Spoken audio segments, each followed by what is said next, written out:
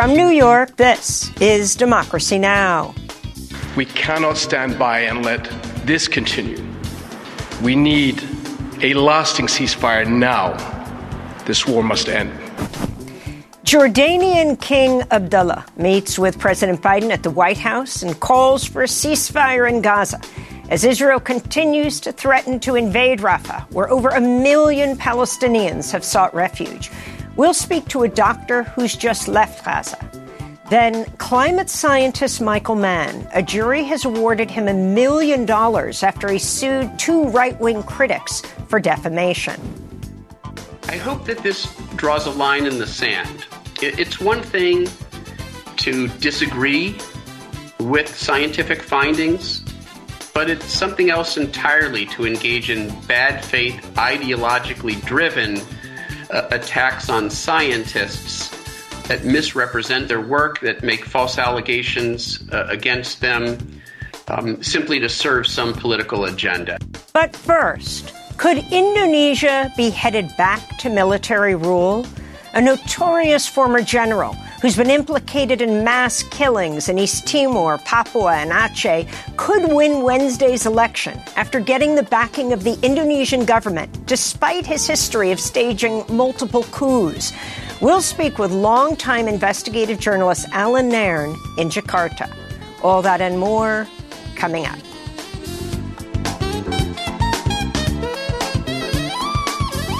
Welcome to Democracy Now!, democracynow.org, The War and Peace Report. I'm Amy Goodman. International pressures mounting against Israel's planned ground invasion of Rafah, which now hosts more than 1 million displaced Gazans who were once told the southern area was a safe zone. President Biden spoke Monday after meeting with Jordan's King Abdullah at the White House. The King and I also discussed the situation in Rafah. As I said yesterday, our military operation in Rafah, the major military operation in Rafah, should not proceed without a credible plan for ensuring the safety and support of more than 1 million people sheltering there. Biden quickly corrected himself after describing Israel's operation in Rafah as, quote, our operation. Biden also said his administration's working on a 6-week ceasefire in Gaza. CIA Director William Burns is in Cairo for more truce talks. Despite Biden's comments, he's refused to impose any conditions on billions of dollars the U.S. continues to send to Israel. This is National Security Council spokesperson John Kirby being questioned by a reporter. Has the president ever threatened to strip military assistance from Israel if they move ahead with a Rafah operation that does not take into consequence what happens with civilians? We're going to continue to support Israel. They have a right to defend themselves against Hamas, and we're going to continue to make sure they have the tools and the capabilities to do that. Israeli airstrikes in Rafah already killed at least 100 people overnight into Monday as the IDF carried out a rescue operation to free 2 Israeli-Argentine hostages. This is a young Palestinian girl injured and lost her father in the Israeli strikes. We were in the tent, me and all my family, when the bullets came at us. My father went to see what's happening and said there were strikes, and a strike happened while he was talking. We all fled. My father was martyred. While in the car, he kept saying, I bear witness that there is one God, and he died. Amnesty International says Rafah's population has seen a 5-fold increase since the Israeli assault started on October 7th. In a new report, Amnesty's calling for a war crimes investigation into Israeli strikes in Rafah in December and January that killed nearly 100 civilians, almost half of them children. This comes as Palestinian health officials say Israeli forces have killed over 12,300 children in the Gaza Strip in just over 4 months. Meanwhile, Israeli violence in the occupied West Bank continues to intensify. At least 22 people, including a child, were arrested in overnight raids in Jenin and other areas. There have been over 7,000 arrests in the occupied West Bank since October 7th. Detained Palestinians say they're being violently attacked in prison. Meanwhile, a group of UN special rapporteurs says Israel's undercover killings of 3 Palestinian men at the Ibn Sina hospital in Jenin last month may amount to extrajudicial killings and violations of international human rights law and international humanitarian law. The UN experts said, quote, by disguising themselves as seemingly harmless, protected medical personnel and civilians, the Israeli forces also prima facie committed the war crime of perfidy, unquote. Perfidy describes a deception involving an abuse of good faith. Protesters took to the streets around the United States Monday as fear mounts over an all-out attack in Rafah. Rallies took place outside the White House in Washington, D.C., and Los Angeles and other major cities. Around 20 activists with Sunrise Movement were arrested as they occupied Biden's Wilmington, Delaware campaign headquarters, warning he's at risk of losing millions of youth votes in November. Here in New York, protesters blocked cars around Grand Central. Activists led by Jewish American groups rallied outside Senator Chuck Schumer's office. Earlier in the day, protesters gathered for an emergency protest at Union Square, led by the group Within Our Lifetime. Democracy Now! Was there. My name is Nardine Keswani. We cannot sit by idly and watch our people be massacred, and we will do whatever it takes to stop it. We will continue to protest. They shut down our Instagram page. The police are starting to be more brutal, more horrific with their arrests and attacks on the movement to free Palestine in an effort to shut us down, because public opinion shows, these protests shows, that the people of New York City and the people of the United States stand with Palestine. The U.S. Senate passed a $95 billion military funding package for Ukraine, Israel, and Taiwan in the pre-dawn hours this morning, but the bill's fate remains unclear after House Speaker Mike Johnson dismissed the measure over its failure to include hardline immigration restrictions. This comes after Johnson and other Republicans rejected an earlier version of the bill, which did contain the border crackdown they demanded. Johnson has told Republican Congress members he will call a House vote on a standalone funding bill for Israel. Donald Trump has asked the Supreme Court to intervene and halt a D.C. appeals court ruling that rejected Trump's claims of total immunity for his actions following his 2020 election loss. Special counsel Jack Smith has charged Trump on 4 counts over his efforts to overturn the election. 2 lower courts have already rejected Trump's presidential immunity argument. Trump's lawyers are also asking the D.C. court to reconsider his claim with its full panel of judges. In related news, the judge overseeing Georgia's election subversion case against Donald Trump said Monday District Attorney Fani Willis could be disqualified over her past romantic relationship with the lead prosecutor in the case if she benefited financially. A hearing on the matter has been scheduled for Thursday. In India, police fired tear gas at thousands of farmers marching toward New Delhi, protesting for better working protections and to be paid a higher value for their crops. Police sealed several entry points into New Delhi with barricades of barbed wire, cement blocks, and spikes. Some of the protesters were arrested. This is a leader with the Punjab Farmers Union. See how peacefully the farmers are marching, yet the police are dropping tear gas shells from drones hovering in the sky. In Trinidad and Tobago, officials declared a national emergency Sunday after a massive oil spill caused by an overturned vessel blackened several miles of Tobago's southern shores, covering beaches with thick oil. It's still unclear how much oil has spilled, while the government has yet to identify the owner of the largely submerged vessel found off the coast last week. In the Democratic Republic of the Congo, protests broke out Monday near UN offices and Western embassies in the capital, Kinshasa, as anger mounts over the worsening violence and humanitarian crisis in eastern Congo. Demonstrators burned U.S. and other flags denouncing Western nations' support of Rwanda, which is accused of backing the M23 militia and their complicity in the conflict. We are claiming our rights. France and the United States are fostering the war in the eastern DRC by supporting the rebellion. A country like Rwanda cannot fight against the Democratic Republic of Congo. We are marching. We are not breaking or destroying people's property, but the head of the police is sending his officers to chase us away.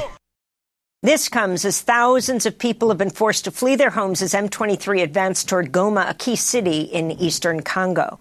And back here in New York, voters in Long Island and a small section of Queens are casting ballots today to fill the open seat left by disgraced Republican Congressmember George Santos. The U.S. House voted to expel Santos in December over campaign finance violations and his many lies about his personal and work history. On the ballot is former Democratic Congressmember Tom Suozzi, who previously held the seat and is pitching himself as a centrist. The Republican candidate is Mazi Pilip, a Nassau County legislator who's actually a registered Democrat. She was born in Ethiopia and airlifted to Israel as part of Operation Solomon, where she fought in the Israeli military before moving to the U.S. Republicans control 219 seats in the U.S. House compared to 212 for Democrats. 4 House seats are currently vacant. And those are some of the headlines. This is Democracy Now!, democracynow.org, the War and Peace Report. I'm Amy Goodman in New York, joined by Democracy Now! Co-host Juan Gonzalez in Chicago. Hi, Juan. Hi, Amy, and welcome to all of our listeners and viewers across the country and around the world. Indonesia, the scene of 2 of the 20th century's epic slaughters, may be on the verge of a return to army rule at the hands of its most notorious general. General Prabowo Subianto, a longtime U.S. protege implicated in the country's massacres, once mused about becoming a fascist dictator and is now a serious threat to assume the presidency. Those are the opening 2 paragraphs of a new article in The Intercept by the award-winning journalist Alan Nairn, who spent decades covering Indonesia and the country it occupied for a quarter of a century, East Timor. Alan is joining us now from Jakarta, the capital of Indonesia, ahead of Wednesday's election in Indonesia. Welcome back to Democracy Now!, Alan. Why don't you start off by just laying out the scene of what's about to happen tomorrow and who exactly Prabowo is? Well, General Prabowo is the most notorious massacre general in Indonesia, and he's also the general who was closest to the U.S. as he was carrying out his mass killings, abductions of activists, and systematic tortures. He was also the son-in-law of the former dictator of Indonesia, General Suharto. Prabowo described himself to me as the American's fair-haired boy. He mused about becoming a fascist dictator. He told me Indonesia is not ready for democracy. And he described in detail how he received training from the U.S. at Fort Benning and Fort Bragg. When in 1998 Suharto was falling, and Prabowo was in the process of kidnapping activists, he was in regular consultation with the U.S. Defense Intelligence Agency. In fact, Prabowo told me that he reported to the U.S. DIA at least once a week. He also described how under a Pentagon program known as JCET, Joint Combined Exchange and Training, General Prabowo, brought fully armed troops into Indonesia on at least 41 occasions. And Pentagon documents back up Prabowo's account. According to the general and those Pentagon documents, while the U.S. troops were in Indonesia, after, as the Pentagon put it, Prabowo opened the door to them, they started doing reconnaissance and making plans, contingency plans, for a possible future U.S. invasion of Indonesia, as Prabowo put it to me, for the invasion contingency. So these armed U.S. troops, which Prabowo brought in to Java and Sumatra and other places in Indonesia, were laying the groundwork for a future U.S. invasion if the U.S. chose to do that. This is particularly interesting since Prabowo styles himself, as he's running for president now, as a nationalist. And he attacks anyone who opposes him as an antek asing, a foreign lackey, when in fact he is the one who was closest to the U.S., who was helping the U.S. plan for an invasion, and who in more recent years helped to kill a workers' rights lawsuit against Freeport-McMoRan, the American mining giant, which is stripping the hills and forests of de facto occupied West Papua. And he is the general, most importantly, who led many of the massacres in East Timor after the Indonesian army invaded with the green light from President Gerald Ford and Henry Kissinger. In one case, in the village of Kraras, Prabowo and his forces killed hundreds of fleeing civilians. He later was involved in other massacres and directing assassinations of political activists in Aceh and West Papua. And now he may be on the verge of assuming the presidency. He's tried for many years to seize power. He's tried multiple coup attempts. But this time he has the backing of the incumbent government, the incumbent civilian president, Joko Widodo Jokowi, and the state apparatus is being put behind General Prabowo. The army and police are going out and intimidating poor people at the neighborhood level, telling them that if they don't vote for Prabowo, the authorities will know about it and they'll be in trouble. People are being threatened with poor people are being threatened with having their government rations of rice and cooking oil cut off if they don't vote for Prabowo. Academics who recently spoke out against this use of state power to push this general into office are now being visited and intimidated by the police. And last Wednesday, there was a meeting that included army generals and intelligence officials, where they discussed a plan to, if necessary, do voter fraud to push General Prabowo over the 50% threshold he will need in order to win in tomorrow's election. It's a 3-candidate election, and if he gets over the 50% threshold and gets a sufficient number of votes in the provinces outside Java, he will automatically become the president-elect. And the plan that was discussed at that meeting among those senior military and intelligence officials was that there was an existing plan to do fraud, if necessary, to push the general over that threshold and impose him on Indonesia as their new president, really their new ruler. Alan, I wanted to ask you, you mentioned that the incumbent president, Joko Widodo, is backing Prabowo. How do you explain this change since he defeated the general in 2 previous elections and once talked about actually holding him on trial for war crimes? Right. It's a very important question, and it has a lot of Indonesians outraged. When Jokowi defeated Prabowo the first time around in 2014, he, the incumbent president, the civilian Jokowi, had the support of many massacre survivors and human rights activists. And they did, internally, the Jokowi government did talk about putting General Prabowo and other generals like General Wiranto and General Hendro Priyono on trial for war crimes. I've been publicly calling for that for years, and also calling for their U.S. sponsors to be tried for war crimes.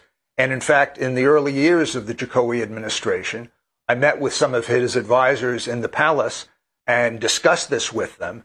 And what they kept saying was, yes, but it will take time. This is very dangerous. We have to go slowly. But they said that was the direction they were moving in. However, they never got there. They never even attempted to stage the trials. And then in 2019, after Jokowi defeated General Prabowo for the second time, Prabowo staged the latest of his many coup attempts by backing street riots that involved mass looting and burning in Jakarta. And it was at that point that President Jokowi said enough. He couldn't take it anymore. And according to intermediaries from both sides, from both the Prabowo and the Jokowi side, Jokowi then decided to bring Prabowo into the tent in the hope that if he did that, if he brought him inside the government, that would put an end to the coup threats and the incited street riots. And in fact, it did. He brought Prabowo in. He made him Minister of Defense. And the two then grew close. Their interests coincided. Jokowi, the president, became increasingly wealthy. Prabowo backed the Indonesian military policy of killing civilians in de facto occupied West Papua, where there is strong sentiment for independence. And this time around, when this next round of elections was coming up, the incumbent civilian president, Jokowi, decided he wanted to try to extend his own term, even though there's a 2-term limit, as in the United States. He looked into options for maybe getting a third term or maybe postponing the elections, but he wasn't able to pull those off. So he made a deal with General Prabowo, with this massacre general, who was responsible for the slaughter of thousands and thousands of civilians across Indonesia and in occupied East Timor. President Jokowi made a deal to back him and use the state apparatus to help install him as president. And Jokowi lent his own son, Gibran, to General Prabowo as his vice presidential running mate. And he did that even though the son of the president is too young to be vice president under Indonesian law. There's an age limit. He's only 36. You have to be a minimum age of 40.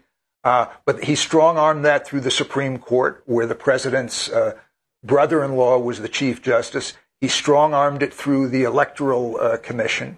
Official state bodies have already ruled that those two actions were unethical, but it doesn't matter.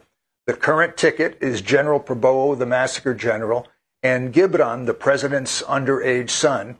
And the whole state apparatus is being mobilized, on the one hand, to intimidate and threaten the poor with trouble and the cutoff of their food and their cooking oil if they don't vote for Prabowo. And on the other hand, mounting a very sophisticated, very disgusting public relations campaign, which portrays this notorious general as a Gamoy, a fat, adorable cartoon character who in videos and in ads can be seen dancing.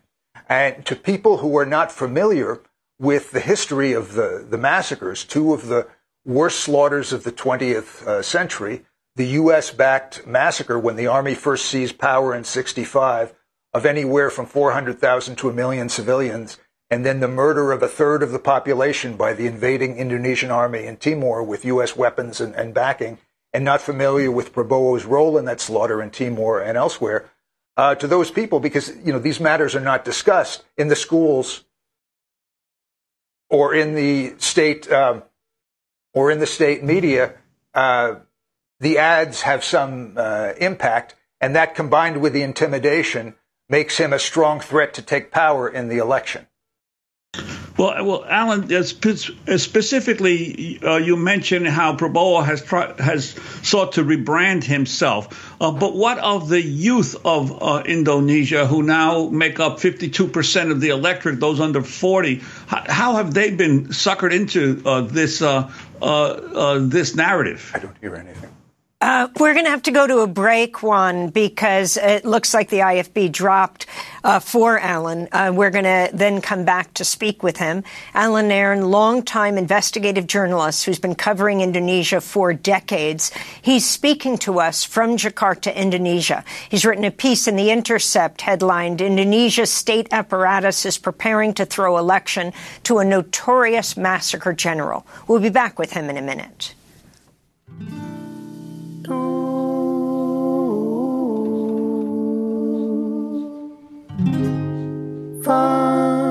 Fantasia luego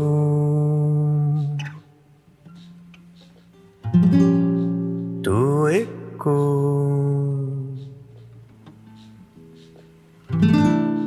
quedó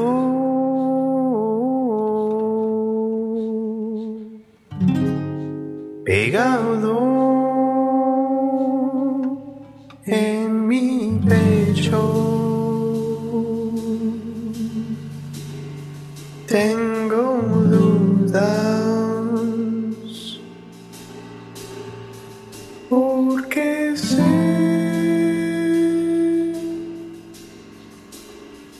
es una fantasía en mi pecho. The group El Halo Negro, they signed on to Artists for Ceasefire. This is Democracy Now!, democracynow.org, The War and Peace Report. I'm Amy Goodman with Juan Gonzalez as we continue our conversation with longtime investigative journalist Alan Nairn, who's covered Indonesia and Indonesian-occupied East Timor for decades. His piece in The Intercept, Indonesia's state apparatus is preparing to throw election to a notorious massacre general. Juan? Yes, Alan, before we lost you, I was asking you, you had mentioned the Prabowo's attempts to rebrand himself, and I asked about the young voters of Indonesia, who make up about 52% of the electorate. How have they bought into this narrative? And also, what does it say about a democratic elections that a general with this kind of a record is likely to be victorious in an election? Well, we don't yet know if he's likely, but he's a strong threat to win because the muscle of the state apparatus is behind him. Part of the reason they to some extent can get away with that because textbooks and the press are not honest about how the army originally came to power, with the U.S.-backed slaughter in 1965 of anywhere to 400,000 to 1 million civilians, and then the invasion of East Timor with U.S. green light and weapons, where they killed a third of the population, which was the most intensive proportional slaughter since the Nazis. And they're definitely not familiar with General Prabowo's role in Timor and in the Aceh assassinations and in terrorizing civilian population in West Papua. And it's a two-pronged approach that they're using, basically pressuring and coercing the poor with threats to their well-being, because many poor people know they live at the mercy of what's called the aparat, the army and the police, and threats to their food. And then for the middle and upper classes, and especially the young people, this PR campaign that portrays the general as a cuddly cartoon character, and none of it would be possible without the backing of the incumbent civilian president, who basically bowed to Prabowo and the army after Prabowo's 2019 ultimate coup attempt. So by violence, Prabowo brought himself inside the government, and now that government is preparing to attempt, if necessary through fraud, to install him and give him the ultimate power. And he's talking about modifying the way the presidency works, returning to an older draft of the state constitution, which could make him a virtual dictator if he wants to be. Alan, before we wrap up, a couple quick questions. Prabowo is the former son-in-law of the longtime authoritarian leader Suharto, responsible for Indonesia invading East Timor. You and I survived the 1991 massacre there, where Indonesian soldiers, armed, trained, and financed by the United States, opened fire on defenseless Timorese, killing more than 270 of them. They beat you up, fracturing your skull. Talk about how Prabowo's involvement in Timor, killings in Indonesia as well, and then his supporting of coups led him to where he is today. I was amazed that he was willing to grant you an interview years ago where he talked about becoming a fascist dictator, and where he stands on everything from ISIS to what's happening today in Gaza. After all, Indonesia has the largest Muslim population in the world. Yes, well, I met with him twice in 2001, and I was meeting with him because I was investigating two particular murders of civilians, and I wanted to find out what he knew about them. And I think possibly he enjoyed speaking to an adversary. But regarding the Santa Cruz massacre in Timor that we survived, Prabowo said to me that was an imbecilic operation. And he objected to it, not because of the hundreds of Timorese the army slaughtered, but because they did it in front of us. And because they did it in front of us and we survived and were able to report it to the outside world, and other foreign witnesses like Max Stahl were able to do the same, we were able to get the U.S. Congress to, over time, through grassroots action in the United States, cut off for a while the U.S. arms supply to Suharto, which helped to lead to Suharto's downfall, according to Suharto's former security chief, Admiral Sudomo. So Suharto said that was imbecilic. He said, you don't do it in front of outside witnesses. You do a massacre in an isolated rural village where no one will ever know about it. And Prabowo was able to stage his series of coup attempts over the years, in part because he had the support of the Indonesian army, which was in turn backed by the United States. He, in particular, was the Americans' favorite. He described himself as the Americans' fair-haired boy.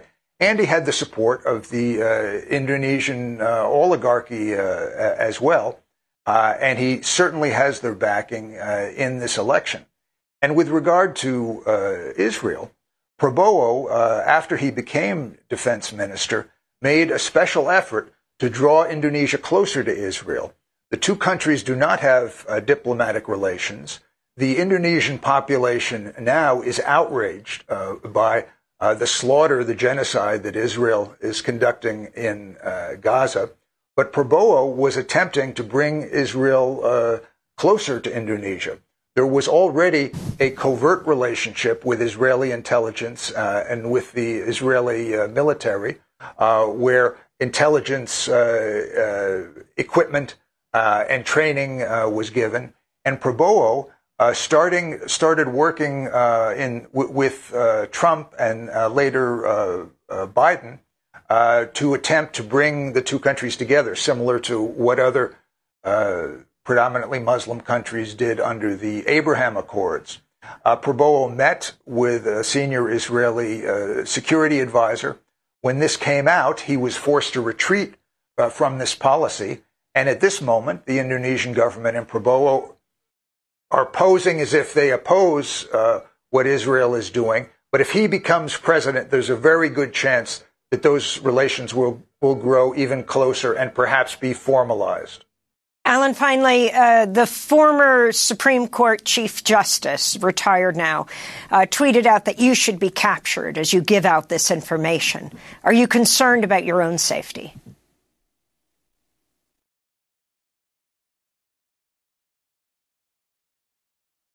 I think we just lost our connection to Alan. Alan Nairn, longtime investigative journalist, has been covering Indonesia and occupied East Timor for decades. East Timor has since become an independent nation. We'll link to his new piece in The Intercept. Indonesia's state apparatus is preparing to throw election to a notorious massacre general. The election is Wednesday, February 14th. This is Democracy Now!, democracynow.org, The War and Peace Report. I'm Amy Goodman with Juan Gonzalez. We turn now to Gaza, to Israel threatening to launch a ground invasion of Rafah, where over 1 million displaced Palestinians have sought refuge. On Monday, President Biden hosted King Abdullah of Jordan at the White House. During public remarks, Biden initially described Israel's Operation Rafah as, quote, our operation. Yesterday, our military operation in Rafah, the major military operation in Rafah, should not proceed without a credible plan for ensuring the safety and support of more than 1 million people sheltering there. Jordan's King Abdullah condemned Israel's plan to attack Rafah and called for a ceasefire and the creation of a Palestinian state. We cannot afford an Israeli attack on Rafah. It is certain to produce another humanitarian catastrophe. The situation is already unbearable for over 1 million people who have been pushed into Rafah since the war started. We cannot stand by and let this continue. We need a lasting ceasefire now. This war must end. 7 decades of occupation, death, and destruction have proven beyond any doubt that there can be no peace without a political horizon. Military and security solutions are not the answer. They can never bring peace. civilians on both sides continue to pay for this protracted conflict with their lives. We go now to Toronto, where we're joined by Dr. Yasser Khan. He's a Canadian ophthalmologist and eye surgeon who recently returned from a humanitarian surgical mission at the European Hospital in Khan Yunis in Gaza. Dr. Khan, welcome to Democracy Now! If you can describe what you saw there in Khan Yunis, the level of the injuries, how crowded the European hospital was, the threats people were facing there. Thank you very much for having me. Well, I look at the impending invasion of Rafah and the attacks on Rafah, and I know, because I've seen it, I know what's going to happen. I know the casualties, and I know how much worse it's going to get. When I was in Khan Yunis a few weeks ago, I've been to over 40 different countries, doing humanitarian work, anywhere from in Africa, Asia, and South America, and what I saw in Khan Yunis were the most horrific scenes in my entire life, and I hope I never see them again. It was just, the bombings were going on every few hours at that point in time. The Israeli forces were about a kilometer away, and the mass casualties kept on coming in. And it was mostly, the majority of the patients that I treated were children, anywhere from the age of 2 to 17. I saw horrific eye and facial injuries that I've never seen before. Eyes shattered in 2 6-year-old children with shrapnel that I had to take out. Eyes with shrapnel stuck inside. Facial injuries. I saw orthopedic injuries where limbs just cut off and dangling. I saw abdominal injuries that were just horrific, and it was just mass chaos. There's children on the floor, unattended to, with head trauma, people suturing patients without anesthesia on the ground. It was just mass chaos and really horrific scenes. And I know that now with the bombing going on in Rafah and scenes of children hanging, exploded, and half their bodies cut off and hanging on a wall because they've been exploded. Those are scenes going on now, so I know exactly what my colleagues are going through right now in Rafah and in Gaza, basically. And doctor, you were working shifts of 12 to 13-hour days. Can you talk about the conditions of the medical staff and the doctors you worked alongside with? Where did you sleep? How were you able to eat? Can you talk about those conditions you faced? Yeah. Well, the doctors were amazing. The Palestinian doctors were amazing. Their dedication and their will to resist dying and staying alive was amazing. They're very talented, but they have nothing. There was no antibiotics. There was no painkillers. On the last day I was leaving, we ran out of morphine, which is very important in a lot of orthopedic injuries. So patients were, the whole European Gaza hospital was at the time. Now it's everything I'm seeing now, and everything I saw is much worse now. But basically, it was overcrowded, about 300-400% overcapacity. There's patients and bodies lying all over the hospital floor, inside and outside. They had orthopedic devices coming from their legs or their arms. They were getting infected. They're in pain because they're on the floor, so the conditions weren't very sterile. And if they survived amputation the first time, the infection would get them because then they'd have to be amputated after. A lot of the kids that I saw, and more than 60% of the patients I saw were children. They're thin. They had no fat on them. They're starving because, as you know, Israel has had a food blockade since this war on Gaza started, and so they're all thin with no fat, starving, and they're coming in, and it was just and we didn't have enough supplies, enough gauze, enough antibiotics, enough instruments. Even the instruments are rusting to kind of deal with the mass trauma. Dr. I stayed in the hospital. Yeah. Dr. Khan, this is Democratic Senator Chris Van Hollen of Maryland speaking Monday ahead of a vote on the $95 billion aid package to Israel, Ukraine, and Taiwan. Madam President, I want that to sink in. Kids in Gaza are now dying from the deliberate withholding of food. In addition to the horror of that news, one other thing is true. That is a war crime. It is a textbook war crime. And that makes those who orchestrate it war criminals. That's Democratic Senator Chris Van Hollen on the floor of the U.S. Senate. Dr. Khan, you're talking about the thinness of the children, of the whole population. Yeah, well, Amy, it's, from what I saw and what I experienced when I was on the ground, speaking to officials, speaking to the doctors there, and this whole, one of the whole aspects of this war in Gaza, the genocidal intent of Israeli politicians, the Israeli army, has been clear. What is really bizarre is they haven't hid it. They have openly called for it. They've openly called for epidemics, and so. As a healthcare professional, the attack on the healthcare system has been unprecedented. I mean, the viciousness of it, the killing machine that Israel has unleashed on the healthcare system, I think is unprecedented. Hospitals have been bombed. When the doctors have tried to repopulate them, they've been, sniper fire with drones has prevented them from going in. They've attacked the sewage system, the water system, so the sewage mixes with the drinking water, and you get diarrheal diseases, bacterial diseases. Cholera, typhoid is not far away.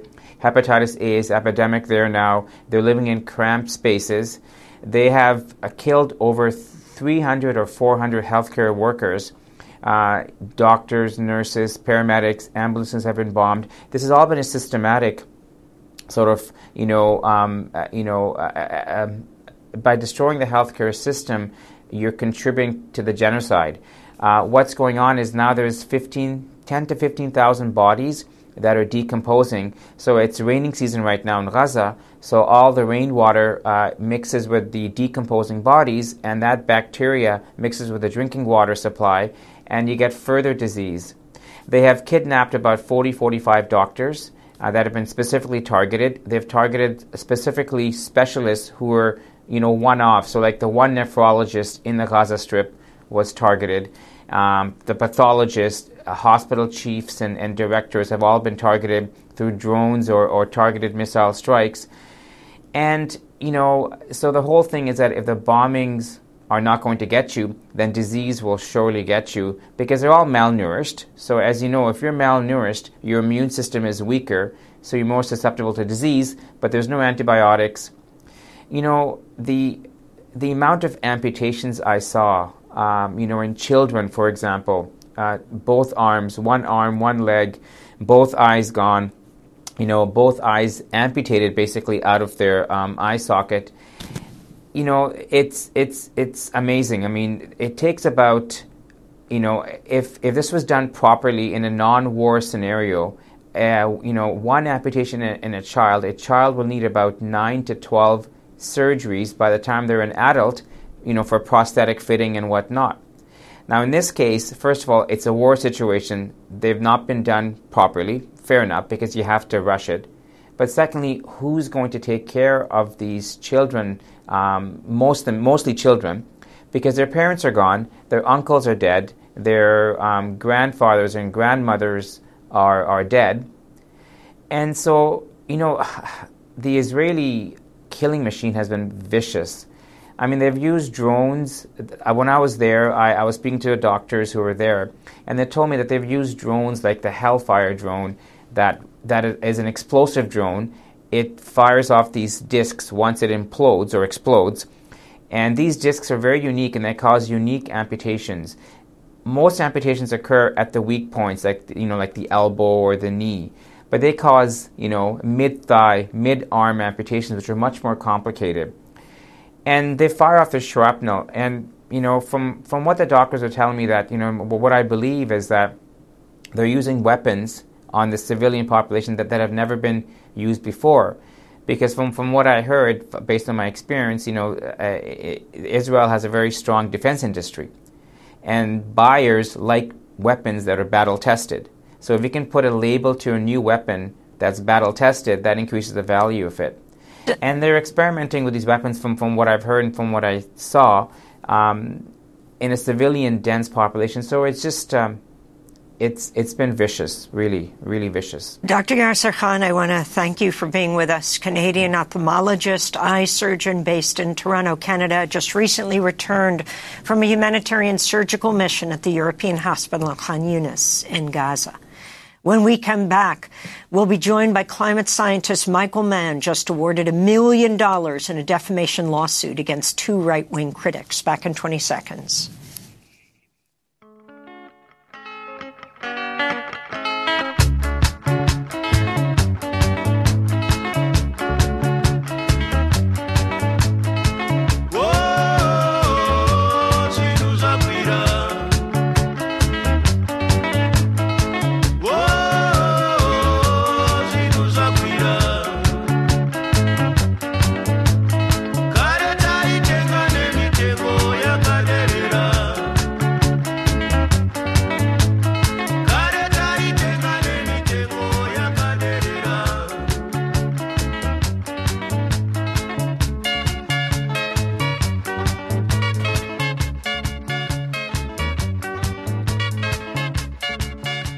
Karananhasi, It's Still Today by Hallelujah Chicken Run Band. This is Democracy Now! I'm Amy Goodman with Juan Gonzalez. We turn now to the climate crisis. Dozens were arrested Monday outside President Biden's campaign headquarters in Delaware as members of Sunrise Movement called on him to declare a climate emergency. Some held signs that read "Fund Climate, Not Genocide." This comes as world-renowned climate scientist Michael Mann has been awarded more than $1 million in a defamation lawsuit settled last week. Mann initially filed the case in 2012 against 2 right-wing critics. Rand Simberg, then with the Competitive Enterprise Institute, wrote that, quote, Mann could be said to be the Jerry Sandusky of climate science, except for instead of molesting children, he's molested and tortured data, unquote. Of course, Sandusky's the convicted child molester and former football coach at Penn State University, where Mann was a professor at the time. Mark Stein, a contributor to National Review, cited Simberg and called Mann's research, quote, fraudulent. Dr. Mann said he hopes the unanimous verdict in his defamation case against the 2 makes it clear that falsely attacking climate scientists is not protected speech. He's joining us now from Philadelphia, where he's the Presidential Distinguished Professor of Earth and Environmental Science at the University of Pennsylvania. Professor Mann, welcome back to Democracy Now! Can you explain what just happened in this major victory being awarded $1 million by a Washington, D.C. jury after suing these 2 right-wing climate deniers? Yeah, thanks, Amy. It's good to be with you. As you quoted me before, this is a line in the sand. It's one thing to disagree with the findings of scientists. People have the right to do that. It's one thing to criticize scientists. And within the scientific community, good faith criticism, skepticism is a good thing.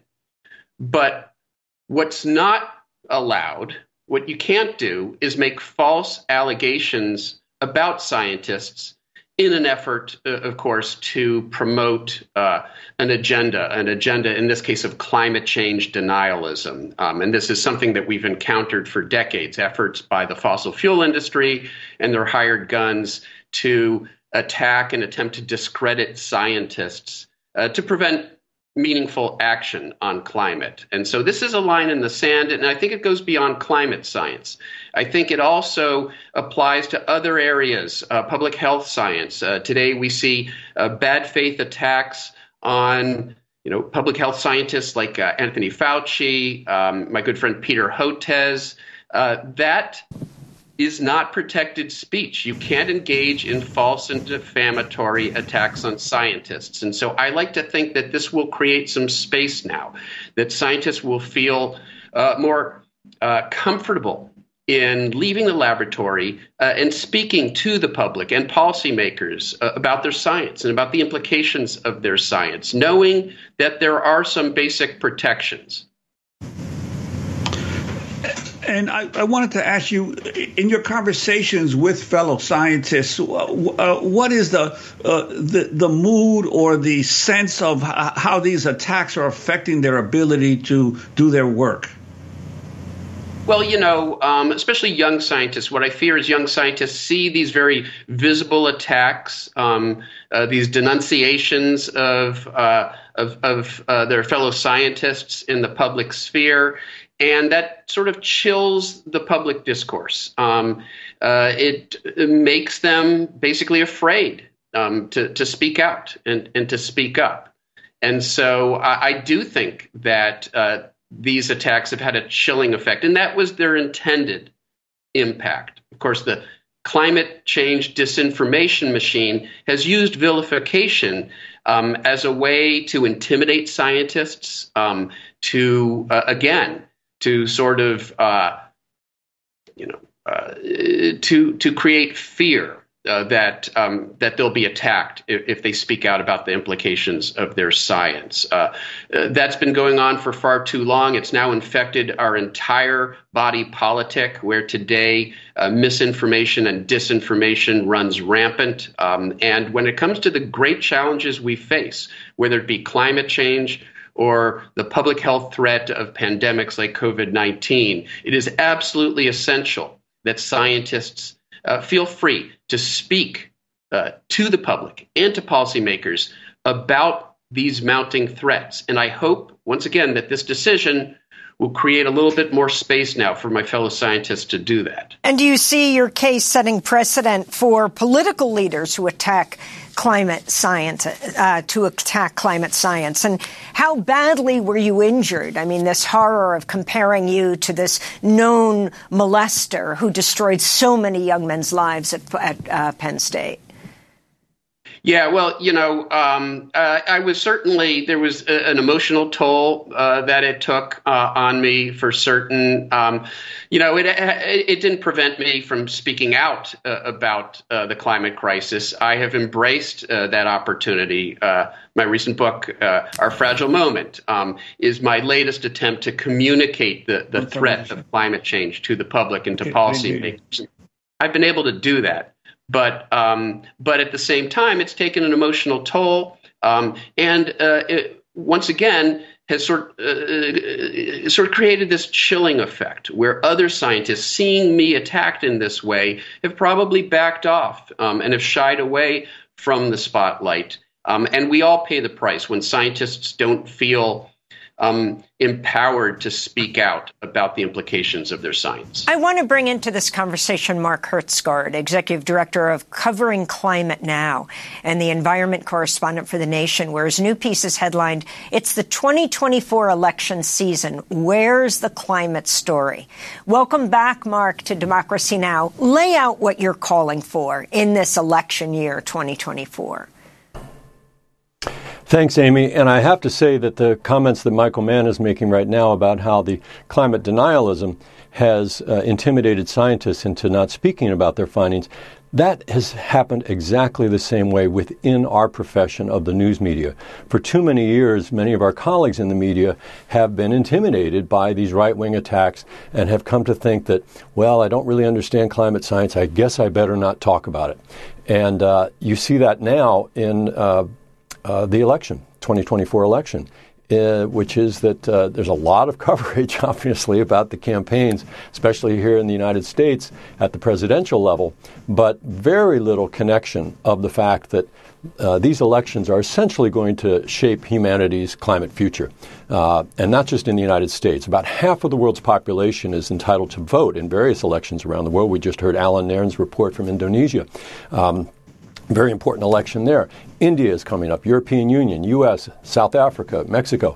These elections are going to decide which governments are in power or not in power over this next critical 5-year period when we absolutely have got to bend the climate pollution trajectory down if we're going to preserve a livable planet on this future. So these elections could not be more important from a climate perspective, and yet a lot of the media is still not making that connection. And I can tell you that part of the reason is a fear on their part. I just had this conversation the other day with a very prominent journalist, fear that we will look partisan if we point out, for example, that here in the United States, one of the major political parties is still essentially denying climate change. That's the Republicans, of course, and Donald Trump, who has pledged to drill, baby, drill from the first day back if he were to be returned to the White House.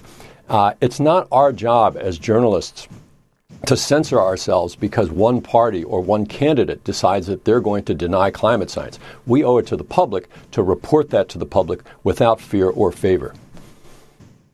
And I wanted to ask you, Mark, in terms of how the Democratic Party has been handling the issue of climate change during this election season, because there couldn't be a more stark difference between the two candidates in terms of climate science, at least in terms of their acknowledgement of the crisis that we're facing.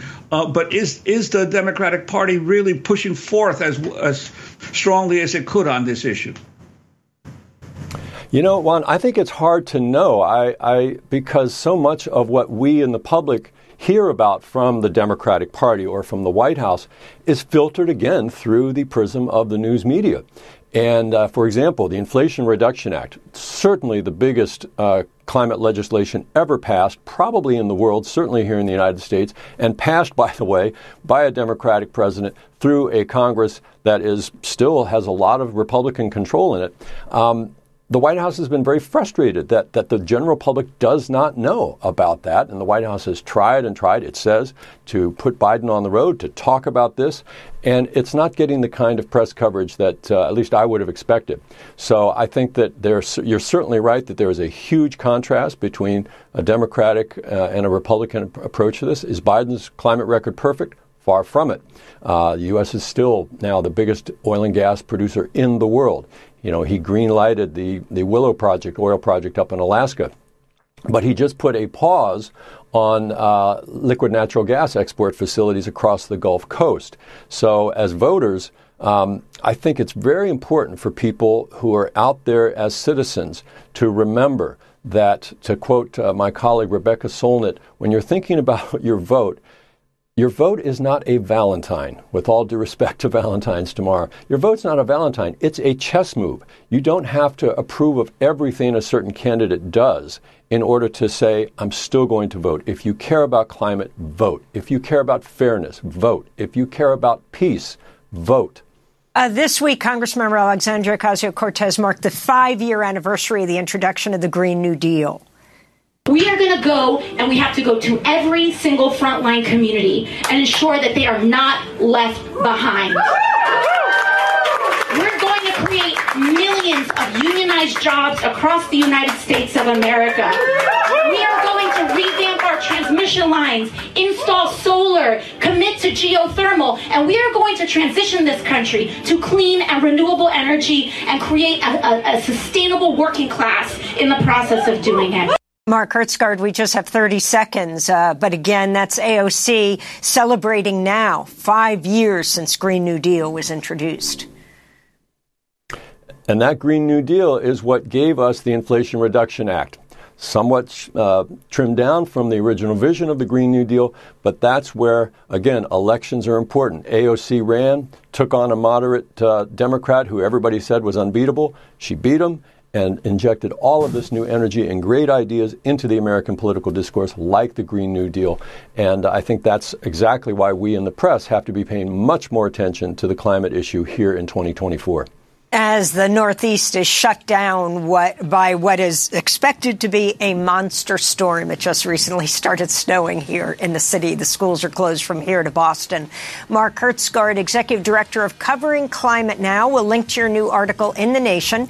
It's the 2024 election season. Where's the climate story? And thanks so much to Michael Mann, Professor of Earth and Environmental Science at University of Pennsylvania, just awarded $1 million in a defamation lawsuit.